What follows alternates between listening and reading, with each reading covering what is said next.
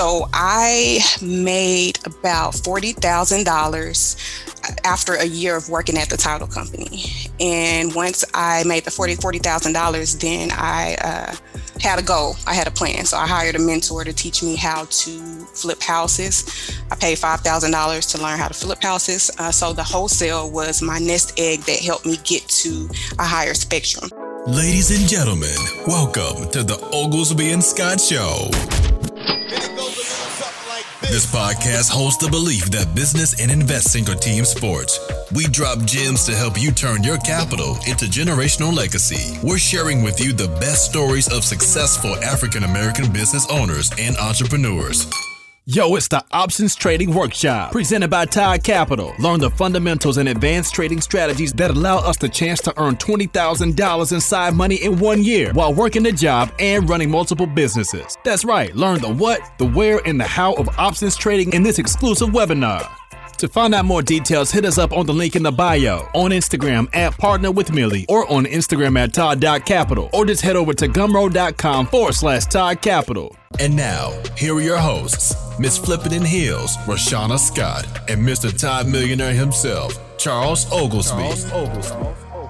This is the Millionaire Talk Show, also known as the Oglesby and Scott Show, also known as the Tide Capital Millionaire Podcast. We got a lot of names. We're doing a lot of things. Things are changing, but it's good to be back in the saddle because we haven't done one of these in a while since we went to Atlanta and filmed all those in-person podcasts, which are coming back. We'll be back in Atlanta on the 23rd of September to film maybe 4, maybe 6 more of these podcasts, because the in-person experience takes to the next level. But Zoom is also a very quality way to get you guys some podcasts and some good content. You guys are definitely in for a treat. This young lady has done over 200 real estate transactions. She has over $1 million in equity in her rental portfolio. She recently moved from Dallas to Florida, so we're going to talk about that. And she just also is a Turo host. So we're going to be talking about that too, because that's kind of the hot thing right now. Maybe she has some tips and tricks for you guys to help you guys do Turo a little bit better or get started in Turo if you are on the sidelines. But we have none other than Ashley Black. She is on Instagram as, I want to say, Ashley Buys Houses. Yes, Ashley Buys Houses. Yeah, and you guys are in it for a treat. So welcome to the show. Thank you. Thank you. Thank you so much for having me. I'm so excited. So can you tell people a little bit more about who you are and what you do? Sure, yes. I'm Ashley Black. I am a single mother. I have one daughter, and I am in the real estate industry. So I wholesale, I fix and flip. I have a rental portfolio, and I also lend. So small loans, maybe about $50,000 and below, usually to my partners that I know that I built a relationship with. So it's not on a large spectrum, it's on a smaller spectrum. So if they may need money to finish a rehab, complete a rehab, do a sub-2 deal, it's usually like a second lien position. I've been in real estate full-time for 4 years, and I started out working at a title company to gain information on the back end, which I feel is most important, knowing different types of deals to close going in definitely has helped in me achieving a lot of my goals, because I target a lot of niche deals, people that are behind on taxes, may have liens, judgments, pre-foreclosures, heirship affidavits. They didn't probate the will within a certain time frame. So I deal with a lot of niche transactions. That is cool. And it speaks to just knowing that there's no such thing as wasted experience. I'm curious, how long did you work in the title company? So I worked at the title company for 2 years before I branched out on my own. And while at the title company, I built a network. I had a plan. So I built a network, and I actually wholesaled while I was at the title company a year after I was at the title company. 200 deals, 200 closings in 2 years. Yes. Wow. So what was life like growing up? We always ask people that question. So life growing up really was good for me. I didn't have a hard life as a child. My life didn't become hard until I actually grew up and left the nest, because I'm a teen parent. I was a teen mother. So I had a great childhood. Parents are both, they graduated, they have their master's degree, graduated from college. So, they're a median range as far as financials. So I had it really good, but I didn't hit a lot of roadblocks until I graduated from high school. And so you kind of had to get on the grind, it sounds like. Yes. So I was pregnant. I got pregnant at 17. I had my daughter at 18. And I went to college before I had my daughter, and then I dropped out of college. So I didn't finish my degree, my bachelor's degree. I have an associate's, but I was unable to complete my bachelor's degree. So I left I left college and went back home. So I went to Grambling State University. And then I dropped out of college, came back home, raised my daughter, and I kind of was on my own. So it was a real bit of a struggle, but I made it. I don't know if your headphones are actually plugged in because I'm getting a little bit of feedback. So your microphone might not actually be plugged in. If you go into Zoom in the bottom and you click that little arrow, it's going to show you the speaker and the microphone that you're using. It's right next to the microphone. There's a little up arrow. Yeah, I see it. I have. How about now? That's way better. Okay. That's what it sounded like when we first started talking. Okay. Did you hear everything I said? I did. Okay. I did. I just kept hearing a little bit of feedback. So sometimes, like if people don't have headphones, I'll hear myself through their microphone, through their speakers. It like does this reverb. It's like an echo. Yeah. Okay. Gotcha. So sound quality is really important. All right. We're good. All right, cool. So where are we in your story? When did you start to kind of pick up some traction and start seeing some success? So I started picking up traction, I would say a year in at the title company. Once I started working at the title company, I did a lot of driving for dollars in the area, in the neighborhood. So I was in a very low income neighborhood. So on my breaks, on my lunches, I would drive for dollars. I would jot down a lot of addresses, both breaks and lunches, and I would actually call those homeowners and see if they were interested in selling their houses. So I really target houses that may be dilapidated, there's high grass, some idea that they may be interested in selling their property. So I made about $40,000 after a year of working at the title company. And once I made the $40,000, then I had a goal. I had a plan. So I hired a mentor to teach me how to flip houses. I paid $5,000 to learn how to flip houses. So the wholesale was my nest egg that helped me get to a higher spectrum and helped me gain a lot of more skills. And so a year later, after working at the title company, hiring a mentor and having a nest egg in my bank of safety, nest egg in my bank account, then I left that title company, but I still closed at that title company because I left on good terms. And I actually still close to that title company with that title company now. That's cool. So I maintained a really, really good relationship. So you're wholesaling in the beginning. Yes. And then I started flipping. And then you started flipping. What's the difference in profit from a wholesale? How much are you making on your wholesale deals? And how much are you making on your flips? So starting out, I wasn't making a lot. Of course, once you gain your skills, and you perfect your skills, your spreads get better, right? You're working on your craft every day because you're full time. So your spreads get better. So back then, my spreads were maybe like 5,000, 7,000.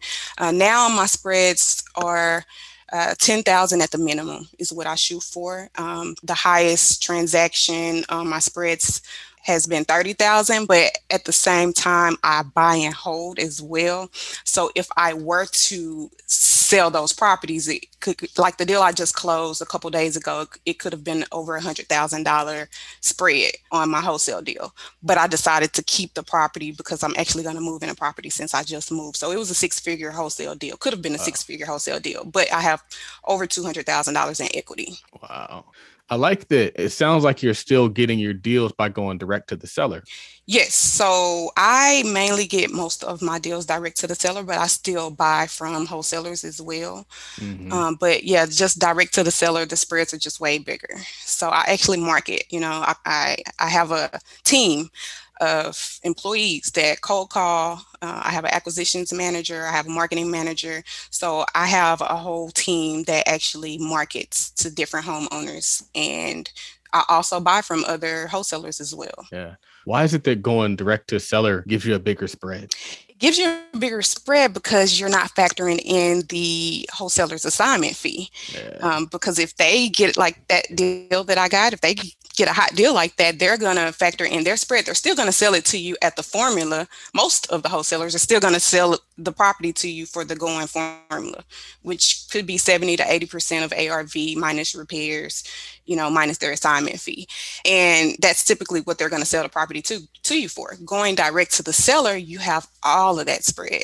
Mm-hmm. So you have much more equity. Now you do have you have costs for marketing dollars, but the deal that I got a couple days ago, I didn't spend any marketing dollars. It was high grass. I noticed that there may be it was a distressed house, and I knocked on the door. So it was something as simple as that. So, wow. But it also consists of facing your fears as well, because some people are fearful of knocking on the door. But that will lose your chance of going direct to the seller and a potential deal, that's in your backyard, because it was in my backyard. So, yeah. So you mostly just do real estate right where you are in your general area. So I actually market in Dallas, Houston, and Florida. So I'm in 3 markets right now. Well, yeah, 3 markets right now: Dallas, Houston, and Florida. So I have a virtual team. So I'm all virtual. So I work from home. I had an office a few years ago, but I let the office go. And everybody is working from home, and they're virtual. And I actually still work on my business, but I work in my business for a few hours as well a day, just because I like it. I'm really good at acquisitions. So I actually still do some of my acquisitions. So what does the conversation sound like? I'm Joe, the homeowner. I got big grass. What are you saying when you knock on my door or call me? So I approach the seller differently. I start off with rapport.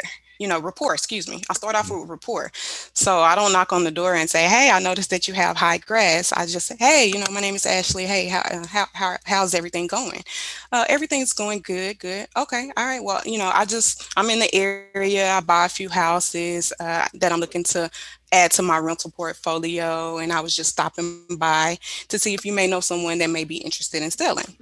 And most of the houses that I don't door knock for, as my main marketing source. But if it happens to be a really hot deal and it's distressed and I'm in the area, I will. So I'll definitely, it's targeted, basically, to say. If I knock on that door, then it's a targeted lead. And you've already done the research on it? I've already done the market research. I already pulled up the property in PropStream, because I use PropStream. And I also use the MLS. Since I have access to the MLS, I'll see if there's any liens, judgments, of course, title work experience, liens, judgments against the property, the owner, both people, right? Child support liens, abstract of judgments. And if it's a good, and equity as well. And as long as it fits my criteria, my buying criteria, then I would knock on that door if it's within reason of my area, if it's within the same vicinity of me. I like that you didn't say, "Are you interested in selling your house? Do you know anybody who's interested in selling their house?" I like how you caught that. Yeah. I specifically asked them if they know. It's targeted, right? But I asked them if they know. Yeah. Because they might get kind of offended. Like, no, I'm not trying to sell my house. Yes. Like, you know what? Maybe I consider it. Like, I don't know. You didn't really push me. So. Yes. And also to piggyback off of that, I also say, is there anything I can help you with? I come in offering different options. Is there anything I can help you with? Provide you with all your options, because I provide them with all their options up front. I don't just come off the gate and say, "Hey, I want to buy your house." Let's look at your options and see what's best for you. Have you tried to list it? Do you want to list it on the MLS? No, I don't want to list it on the MLS. I don't want my neighbors to know I'm selling my house. I don't want them to know I'm going through pre-foreclosure. I don't want people coming in and out of my house. Okay, all right. Well, why not rent it out? I'm not looking to rent the house. Oh, okay, all right. So what is your main goal? What would you like? What solution would you like to come from this? I want to sell. I want to sell right now. And then I go over. Yeah. Then I move forward. Yeah. I like it. With closing the deal. All right. So in terms of the actual offer, how do you determine what to offer? Because, you might be able to get a better deal if you lowball them. Like, how do you determine what you want to give them on that number? So I feed off of the seller's energy a whole lot. So I ask them if they know how much the property is worth. Do you have an idea what you think the property may be worth? I start off with that question. No, I have no idea. I'm not sure. How much do you need to move? How much do you need to move? Maybe $10,000. Okay, all right. So if I give you $10,000, would this be something that you would be ready to move forward with today? And, they'll say yes or no. And if that $10,000 fits my criteria, I won't give a nominal figure on the total price, but I'll say, hey, if I give you $10,000, you net $10,000. Would that be something that you're interested in? Can you see yourself moving forward with that? And then they may say, yeah, $10,000. Mind you, they gave me their number. So I'm structuring the deal off of their needs. If it doesn't fit my criteria, then I start off negotiating from there. But I typically don't ever give my number up front. Yeah. I see what they need. It's kind of like whoever gives their number first loses. Yes. It's like if you go out there like, I'll give you 80 grand for this house, they probably might have only wanted like 50. Exactly. Also, if you ask them how much money they need to move, and some people don't know. I'm not sure. I don't know how much moving costs would be. Then I just start throwing numbers out there. Maybe 5,000, maybe 10,000, maybe 15,000. Maybe about 15,000. And then, we go from there. We structure the deal according to their needs. Todd Consultant presents the Vending Machine Business Webinar. You can only have one job, but you can have as many vending machines as you want. This is your chance to see how we do business and how you can start your very own vending machine business. Avoid the mistakes we made and start winning. You'll be shown how we find, negotiate, buy, and manage our vending machine business, generating thousands per month, and how it has unlimited scale. To find out more details, hit us up on the link in the bio, on Instagram at Partner with Millie, or on Instagram at Todd.Capital, or just head over to Gumroad.com/Todd Capital. Hey ladies, this is Rashana Scott. And are you looking for a community of women real estate investors?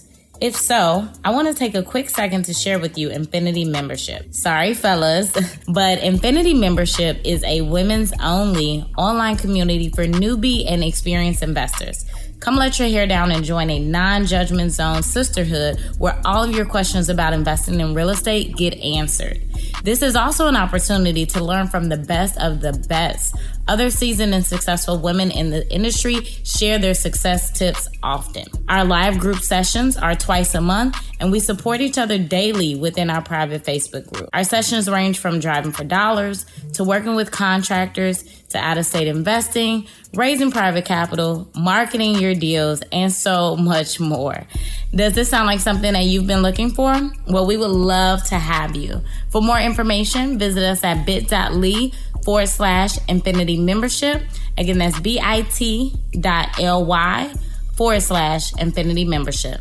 So you look at their needs and then you go back and look at how much they owe on the property. Well, are you speaking in terms of the targeted leads? In regards to the targeted leads, I already know what the structure is. Now, before I call them, I'm analyzing the deal before I even call them. So I already know exactly how much spread I can have. And I have an idea before I even call them what my maximum offer is, my maximum allowable offer, the most I can offer them.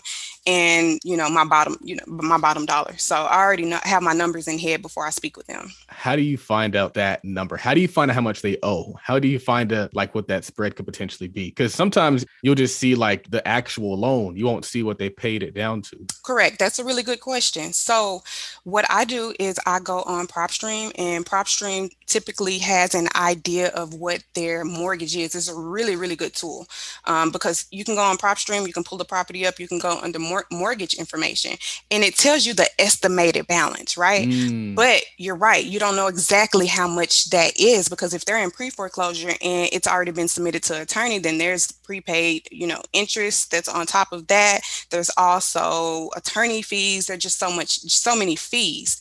So you actually won't know until you get that title work, but that's why you start low. Your offer is low, but if it's enough equity in it, then you can structure your deal and go up a little more at the closing table. You can increase your offer a little bit more at the closing table, as long as it doesn't break the deal, right? As long as it's not a deal breaker. That's interesting because I always thought you you had to know it for sure before you could even submit the offer. But you're saying you can't really know. You can only kind of guess. And then based off of that number, I mean, maybe you could ask them for their last mortgage statement or something like that. But yeah, you can ask them for their last mortgage statement. It just kind of depends. I kind of work backwards. My main thing I want to do is, because if you ask them for their last mortgage statement, sometimes they don't have it. She did not have it. If they can have it before your appointment, then yes. But if you're on the spot and you're trying to lock that deal up right now, you lock the deal up and you restructure it later if it doesn't fit according to your buying criteria, because the main goal is to get the property under contract. Then you can do your due diligence on exactly how much they owe later. But the main goal is to get this contract signed.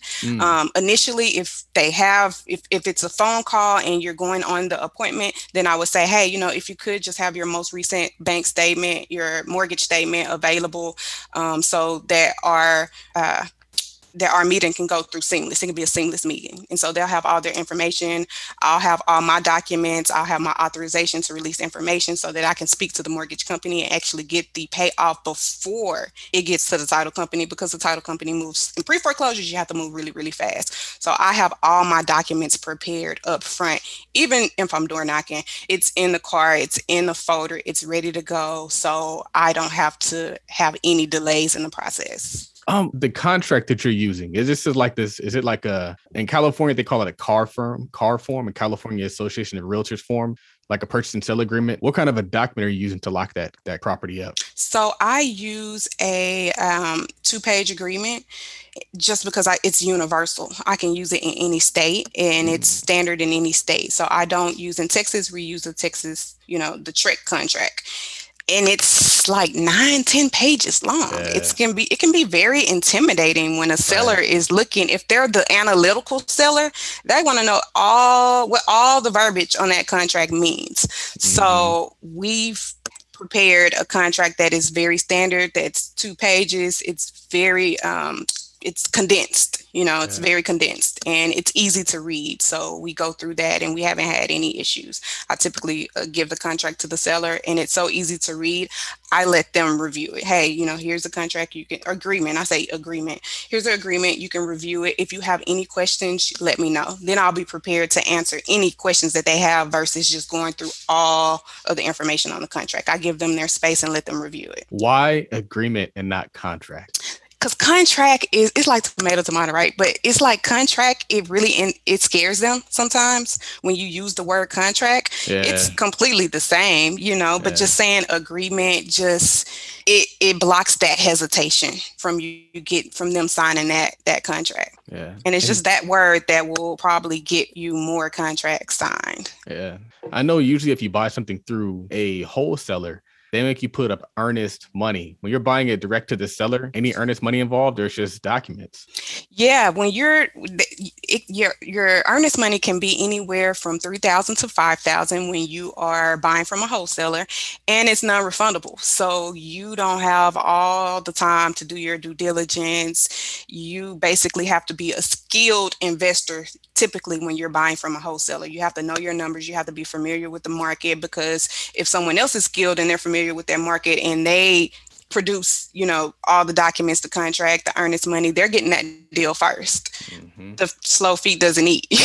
I like that slogan.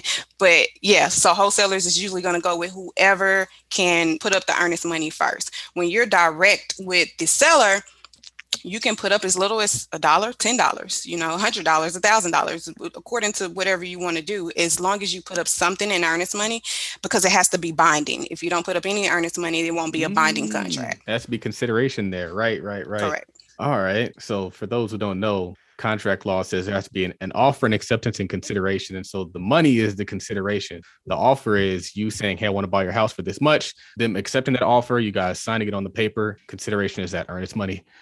So the cool thing about going direct to sellers, you can get kind of creative. Have you done anything like that? Have you put together any maybe seller finance deals, subject to deals, anything cool like that? I have not. Typically, most of the deals I get have a lot of equity. And when they have a lot of equity, they're either most of them are free and clear, or they have a very low mortgage balance. But also, if they have a mortgage balance and say it's a pre-foreclosure list, they may be so far behind that it probably just doesn't make sense. Like I probably would have had to put up 50 grand to purchase this property because she owed everyone. She owed HOA fees. She owed the mortgage company. She owed in Florida. I'm just realizing in Florida, they also collect utilities. So if she's behind on any utilities, they're pulling that on the title work and you have to pay it before you can close and get clear title. So she had a lot. She had a lot of fees. So when you're doing a subject to deal, you have to take care of all of those fees in addition to advancing the seller whatever money they want to walk away with, the $10,000 plus all the closing costs. So it can work, but I just haven't had to come across those type of deals because they have just so much equity in them. What would you say was your favorite wholesale deal? My favorite wholesale deal was a transaction where the owner just wanted to completely walk away. I think there was some type of illegal issues with drug dealing, and someone kicked his door in and he was fearful of his life. So I was able to come in, help him. He was so happy, so grateful. And that was maybe like a 30K spread, but it just happened like so fast. He didn't have any question, and he walked away with a lot of money too. But that would be my best one because it was no convincing. There was not many objections. It was just like, hey, yes, call. Hey, Ashley, yes, I want to sell my house. It's at 123 Main Street. Someone kicked my door in. I'm moving. I'm getting out of Texas. Can you come? So yeah, it was that type. That was my favorite one. What's a mistake that you made wholesaling, and what did you learn from it? Not protecting my interest on a transaction. And protecting your interest on all deals consists of filing like a memorandum. So if you do so many deals, there's going to be times to where the date of closing, the day before closing, the seller decides that they don't want to move forward with the property anymore, right? So you have a lot of anxiety, you're ready to close, you're planning on closing, planning on paying your acquisitions or whoever, and they just drop the ball. Hey, I don't want to close anymore. I want to sell to this person for $10,000, $20,000 more. And I didn't protect my interest on one of those deals, and it cost me that whole deal. It cost me, about $20,000 in wholesale fee, assignment fee. So that was a hard lesson that I had to learn. So now on most of my transactions, I file a memorandum. You file a memorandum and you record it against the property? Yes. So the title company will either do it for me, or I'll go to the records building to have it recorded. But most of the time, I already have the document prepared. When I send the contract, I send the memorandum, but I wait till title work is actually clear because you don't want to just go file a memorandum on properties that can't even be closed anyway. So I wait till the title is clear and everything is good to go. I have my buyer in place, or I have my financing in place or cash in place, and I know that I can actually close on this property and it's no hiccups and nothing preventing me from closing. Then I'll have that title company, I'll give them the green light on filing a memorandum and have it recorded.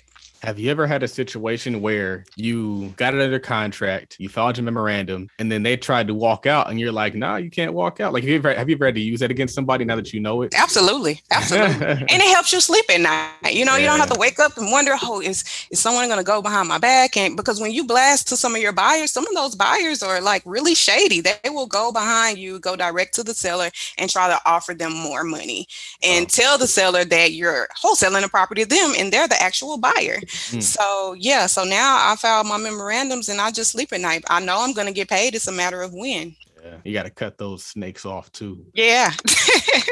So how long were you wholesaling before you started flipping? So it was about a year. Okay. A year of wholesaling. I built up that $40,000 and I was comfortable with investing and flipping. And now I kind of do all strategies, all forms. Yeah. What did your first flip look like? Okay, my first flip was a flip that I did well, the first flip was with my mentor, right? So he basically did most of the work, and I learned from him. So I hired the mentor to learn how to flip before I actually branched out on my own to flip. And I was working in that house every day. I was doing the demo work. I was involved with hiring some of the contractors, questioning, interviewing the contractors before they go in your house, because some of these contractors don't know, they just want to get the job, but they're not actually skilled to get the job. So I learned a lot hiring a mentor and learning how to flip that house. And that actually was my first flip. And that one I made maybe 10, 15K, but it wasn't a matter of how much I made on that one. It was more so the knowledge that I gained from it. And after that one, then I ventured out and did my own flip. So this mentor, is that the same person you took the course from? So I hired a lot of mentors throughout my tenure of real estate. So no, the first mentor was to learn how to flip. And then my second mentor was to learn how to wholesale on a larger scale and actually run it as a business versus just doing a deal here, doing a deal there, which is okay. There's nothing wrong with that. But I am full time, so I actually needed to provide for my family and actually have investments and be secure in my investments and actually build a portfolio that I can pass down to my daughter. So I wanted to be, serious. So I hired another mentor for that. Some of the most successful people that I know in this space in wholesaling and flipping have done what you've done. Because when you're outlining your whole strategy, you're like, I have this person, this person, this person. It reminded me a lot of Marquise Robinson. I don't know if you know him, Wealth Forever. He is crushing it in wholesaling. And he was like, I paid like 10 grand to this dude to do blah, blah, blah. And a lot of people are like, I'm not paying somebody $10,000 to spend to teach me. But how much have you made off of that $5,000, $10,000 investment? Probably. Exactly. That is the key. And you know what it boils down to? It boils down to your mindset. I realized when I paid that $5,000 to learn how to flip, how much it gave me skills, but also knowledge to make more money. So I made $15,000 off that $5,000. And I've always been a big risk taker. No one had to convince me to invest in myself, because when you're hiring a mentor, you're investing in yourself. You want to make sure you hire the right mentor, of course, but you're investing in yourself. And I spend a lot of money on mentorship, education, and it has always helped me become a more skilled and professional real estate investor, and also improve my network as well. So I highly, believe in hiring mentors. Yeah. One of the things, I was scrolling your Instagram, and you were talking about when you're doing a flip, the inventory list. Now, what confuses me is, since I don't really know too much about like the actual like rehab process, I just know the numbers. There's things I'll see on like a Home Depot Pro thing that I never even knew existed. I was like, I didn't know they knew that needed that. How did you get to the point to where you knew everything that should be on that inventory list? So I learned that working with my mentor when we did our first flip. He actually would do prepare a scope of work, and the scope of work would consist of everything that needed to be done on the job. And once we created that scope of work, then we worked and broke it down into different sectors to see what inventory we needed in order to accomplish that goal. So I actually have now a few contractors that has been working with me for a while, and I actually have a pro rewards account, like you mentioned, at Home Depot. So they now actually go and purchase the inventory for me, but I know exactly how much is needed per square foot. I know how many gallons is needed to spray a house. If you try to go and purchase, you get those big buckets of paint that's like 5 gallons, a 5-gallon paint bucket. If you go get 20 gallons for a 1,300 square foot house, then I know you are either running off with my inventory or you're just not as knowledgeable. And you definitely want to know how much inventory it takes to prepare to finish a house out, because you can be overpaying in materials, and that can cost you, and you can be over budget, and you could possibly lose money on the flip if you spend too much money on inventory. Yeah. So basically the answer is hire a mentor. Yeah. Hire a mentor. So when you did that deal where you made 15 grand, he made money off the split as well. Did you pay him a fee to even enter that project, or he just said, I'll get my money on the back end? So the mentor, I paid a fee up front, and then I took on the risk. So it wasn't a partnership. It was a partnership, and it was a support partnership. So I already knew how to analyze the deal because I wholesale prior to going into flip. So I already knew it was a deal. And so I just didn't know the back end of what to look for, what the big ticket items are to look for in a house when you're going in a house, and how to budget accordingly. And so that mentor taught me how to do that, but I took on all the risk. So if I lost money on that flip, then it was on me. But he gave me the skills and the knowledge. Do you still work with them today, or was it kind of just like a one and done thing? It was just a one and done thing. Okay. Yeah. Yeah. So now it's just me. So all the houses I flip, I acquired all the skills and learned.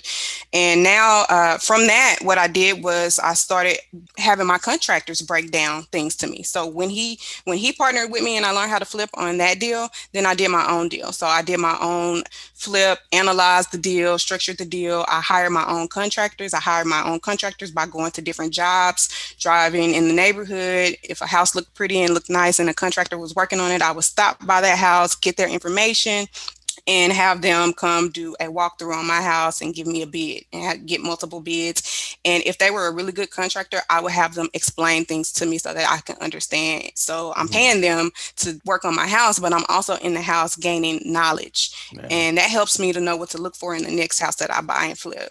When you're hiring a contractor, what are things that you require from them before you actually hire them officially? Like licenses, corporate paperwork, what are you looking for? So it depends on the different, on the type of contractor, because in Texas, there's some trades that a license is not required. Plumbing, of course, they have to have a license. So I look for a license, and mainly I am usually getting referrals sometimes as well. If I'm not driving in the area, I'll go off for referrals and driving and pulling up on, different contractors. But I ask questions. So I look to see if they're skilled. So if they tell me that if I'm looking for tile, for example, it depends on the trade. So if I'm looking for a tile guy and the tile guy comes and he does a walkthrough, I'll just ask questions. And the questions I'll ask is, okay, so what type of tool will you use to perform this job? I know from my experience that if you're doing tile, you need a wet tile saw. Some people don't use a wet tile saw. They'll use a different type of tool. So I will ask questions about how they're going to perform the task. If they're painting, I ask them if they use tape, how they prep before they paint, if they use a sprayer, if they use a roller. I kind of interview them. It's an interview. And if they meet the criteria, because depending on how they perform the job, depends on how the quality is. If they don't take the time to prep before they paint, the paint is not going to really look that well. Yeah. So you definitely want to interview your contractors before hiring them. I like that. What was your most successful flip? My most successful flip was the flip I did when I branched out on my own. That flip, I made $50K, like I said, $50K net. And after that, I really didn't flip a lot. I did a lot of flips, but it wasn't a whole lot. It maybe was 4 or 5 flips a year. I started adding to my portfolio and I started wholesaling a lot of properties. And, then I paid myself, of course, as well. So that's kind of where I was at that time.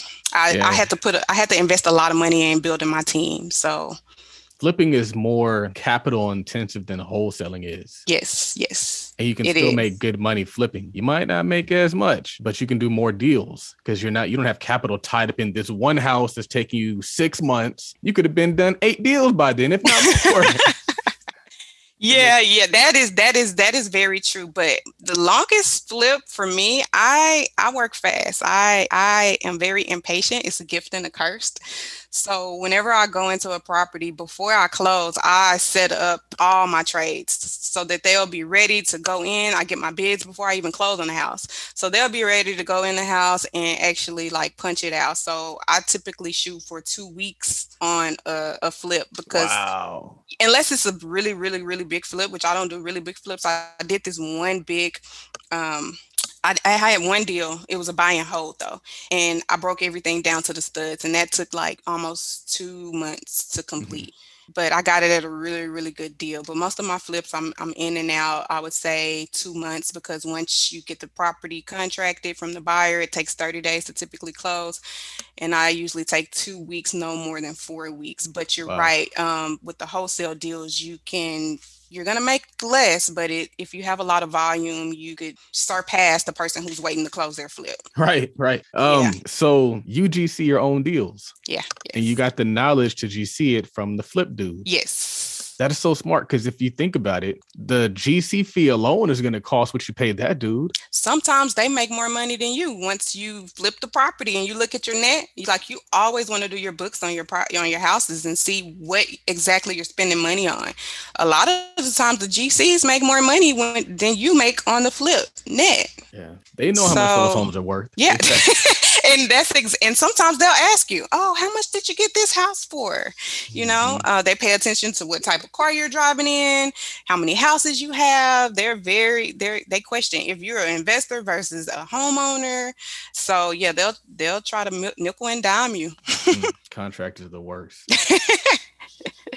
Yeah, I have had my share of contractors. Yeah, they'll nickel and dime you. Like if you make changes, of course you want to have minimum. That's why you want to interview them. Okay, if I change this, if I say I want to paint two-tone, but I change it. If I say I want to paint one-tone, but I change it to two-tone, are you going to hit me across the head with that change, or are you going to add a small fee if I keep you busy? So that's important as well. Mm-hmm. So Turo. You've been in Turo for how long? So Turo, I've been in it hasn't been that long. It's been maybe about 6 months. I've been in Turo. So I got in Turo during the peak time, and now it is the slow season right now. Across the board. Slow, yeah, it's the slow. A lot of people are not talking about it, but it's the slow season for Turo, just like any season right now. So yeah, Turo is also the rental car cash flow is what I call it. Mm-hmm. So you can make money cash flowing and driving exotic cars, economy cars. It just depends on what how you want to structure it. But yeah, I like Turo as well. I have a few cars on Turo, and now Turo, you definitely want to analyze your market, because moving from Texas and moving to Florida, it's been a change in the bookings. It's way slower here in Florida than it was in Dallas. You might have to move those to Miami or something. Unless you're in Miami, yeah. It's interesting, because I was looking at your profile and I saw you had a Tesla, and I have a Tesla. And then I saw you put like this thing that said like how you can get a Tesla for free. And so I watched it and I was like, that's how I got my Tesla for free. Really? Can you break it down to the peeps? Yes. So Turo, you're gonna to drive your car for free. If you don't want to actually list the car on the platform, you just want to drive a car for free. What you'll do is you'll go get financing. Once you get that financing, you'll pick your car out. It can be economy cars. I kind of like economy cars because the spreads are better on economy cars. And once you pick your economy car out, you'll list it on Turo. Once you list the car on Turo, the cash flow that you make, cash flow, of course, is after the note has been paid, after insurance has been paid. So you'll use that cash flow to pay your car note for the car that's your daily driver. Mm-hmm. That's your luxury car. So you don't have to list that car that you drive, that's your luxury car, on Turo in order to drive it for free. Your cars that are listed that are economy cars can pay for that car. Yeah. And that is how I drive my car for free. Yes. How do you get multiple car loans? So in order to get multiple car loans, you have to apply for financing within a 30-day window before those inquiries hit your credit, and before that loan, not the inquiries, before the actual loan hits your credit. Mm-hmm. So you can go within a 30-day window to apply to Bank of America, Navy Federal Credit Union, any other credit union, neighborhood credit union. And once you get that financing secured, then you don't have to worry about it hitting. Once it hits your credit, then they're going to look and see that they're going to check your debt to income. So your debt to income is going to play a factor in you determining if you can get that loan. So as long as you shop within a 30-day window for multiple cars, you'll be successful. And even though you've had success with Turo and you're paying your car with Turo, you still think that rental properties are better than rental cars? Absolutely. I think it depends on the market. in my opinion, I'm always going to say in my opinion, regardless of what market you're in my opinion, I feel like it's definitely better because of the appreciation. Yeah. The house is just it's insane how the houses appreciate. True. And even if you're cash flowing more on Turo, it's not going to equate to the appreciation that the house is going to make over time. Yeah, that's true. That's just my opinion. That's true. Honestly, I always tell people, like, because we own a pretty decent portfolio in Detroit, and everything that we've owned is like 5 times what we paid for it now. It's crazy, right? Even if tenants be wilding out, saying crazy stuff, saying they're not paying because of the pandemic, we still getting that appreciation. I told a tenant that too. I was like, I don't need your rent. You got appreciation, girl. Go on. And that's all with mindset, right? You have the mindset to know that even if I'm losing money in rent right now, I'm still making money because it's still appreciating whether you're going to pay or not, Right. So, yeah. And, I had a bad tenant. Like I say, there's ups and downs with any business that you're going to be in, and with the rental houses, I know so many people are against rental houses, but I am pro. I'm pro rental houses, pro building your rental portfolio up. I always think that we should be adding to our rental portfolio because we can eventually pass that down and pass it to our kids, and it's running itself, really. Are you managing your properties yourself, or do you have third-party management? I was managing the properties myself, but now I just delegated it to a property manager because all of my houses are in Dallas now, with the exception of this one I just bought. So my rental portfolio is in Dallas. So I just hired a property manager to manage those properties for me. Got it. And I had to increase the rents too. So before we get to the last few questions, I'm curious. A lot of people are moving to Dallas, and you moved out of Dallas. Why? So I am a Dallas, Texas native. So I just wanted something different. I wanted to change. I've always wanted to move to Florida. It's the Sunshine State. Is beautiful here. The weather is nice here. And I was just ready for a change. I was already marketing in Florida before I moved here with my business. So it was a no-brainer for me. So my daughter just entered the 9th grade. So it was either when she starts high school or after high school. So I was like, let's go ahead and do it. I think the cool thing is, since you have your own business and it's virtual, you can live wherever you want to live. Like, you don't have to live in Dallas if you don't want to. A lot of people, they're like, well, I'll move if I could get a job, and they're stuck just staying where they have to stay because they have no choice. Absolutely. Absolutely. And that's the power of owning a virtual business, is that you can literally live anywhere you want, and the virtual business and a good team. If you own properties in multiple states, have some good boots on the ground, have a good team that you can trust and rely on. And if you don't own rental properties and you have a virtual business, it's still beneficial for you. Yeah. So you're technically a millionaire, right? You have $1 million in equity. How many doors does that span across?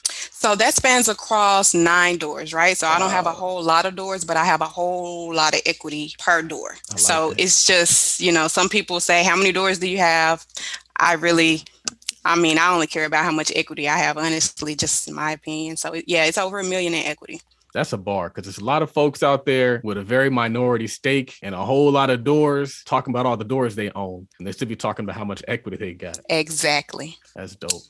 What is one Turo gem that you would leave the peeps before we head into the final few questions? One very important Turo gem is going to be, do your market research before you buy the car.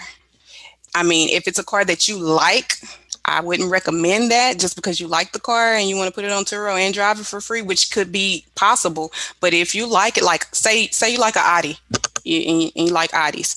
Audis do not perform well on Turo, so you will be stuck, driving that Audi. And if you have another car, you'll be paying multiple car notes and then you'll be bleeding.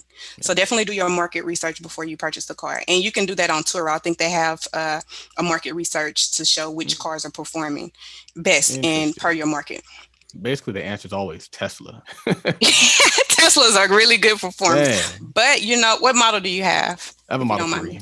Model 3, I do too. Model 3s perform the best on Tesla. Yeah, even better than the Model S. Yes, I heard the ROI is way better for a 3 than an S. Yeah, so even that, like, do your market research. So if you want a Tesla, narrow it down to the model. That's very important, because if you get a Model Y, the Model Ys don't perform as best as the Model 3s. Because they look weird. Yeah.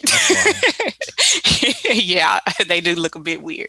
I love my Model 3. Yeah, I can't wait to see what they come up with next. I love the car. It reminds me of like the iPhone. It's like pretty soon everyone's gonna have one because it's just so cool. It's constantly being improved. It's sleek. It looks amazing. So yeah, it's like the iPhone. Have you seen the new Tesla truck they're coming out with, or have they came out with Cybertruck? The Cybertruck. You know, I want a pickup truck. It's kind of weird looking to me. It is. Like Back to the Future truck. But it's still a Tesla, so it's like, it's still a Tesla, so it's kind of cool, but it definitely looks like a weird truck. Yeah. It looks awesome. Very weird. So dope conversation. We have 4 questions we ask every guest, every episode. And the first one is, who is somebody that you look up to and why? Somebody that I look up to is my dad. And the reason why I look up to him is because he is very smart, he's very kind, and he has a strong work ethic. And that is where I got my work ethic from. My dad now has like 3 jobs, you know, and he makes a lot of money with his main job, but he just has a very strong work ethic, and he has a positive outlook on everything. Yeah. And he's my biggest role model. That's cool. What is your favorite business or real estate book? My favorite business or real estate book, I would say, honestly, I would say Rich Dad Poor Dad is my favorite real estate book, but I read a lot of books based off of just mindset, like Think and Grow Rich, Atomic Habits, because I believe you have to have a really good mindset before you can even invest in real estate or do anything. And I hired mentors. So I would say Rich Dad Poor Dad would be my best real estate book, but Atomic Habits is my best mindset book. What's your favorite podcast right now? My favorite podcast, I would say it's Ronnie Brown. I don't know the name of the podcast, but Ronnie Brown is very big on mindset, and I'm big on mindset. So she speaks a lot on mindset, habits, and building your brand. And I really like her podcast because I haven't built my brand through the 10 years. So yeah. So that's where you are now, is building the brand out? Yes. You built the business, now you got to build the brand. Yeah, you got to build the brand because I want to help more people and get into real estate and actually buy houses, because a lot of people are scared of them. Mm-hmm. Well, the reels you've been putting out are helpful. That definitely helps you get that out. What does wealth mean to you? Wealth to me means, I would say it means being financially secure and being able to pass on assets and having generational wealth to pass on to your family. To me, that's what wealth is, and being happy. And the last question is, what sets apart successful entrepreneurs from those who give up, fail, or never get started? Being consistent. I like it. All right. So dope episode. We'll definitely have all her information in the show notes. But where can people find you, follow you, or support what you have going on? They can follow me at Ashley Buys Houses on Instagram and Ashley Black on Facebook. Dope. All right. So I don't know what episode number this is. That's why I never really date them, because I might get them wrong. But it feels good to be back on Zoom. We're going to get some more of these. I think we had a really good conversation. You guys are going to get a ton of value out of it. So make sure you guys reach out to her, follow her, say what's up in the DMs. People like that stuff. They like to know that what they said had an impact on your life. So if you got something that helped you in any way, make sure you reach out, tell her thanks, all that good stuff. We will have all the information for all of our products and courses inside of the show notes as always. And this is another episode of the Ogilvy and Scott Show, or the Millionaire Talk Show, or the Todd Kaplan Millionaire Podcast, whatever we decide to name this podcast next. But we are out. Thank you.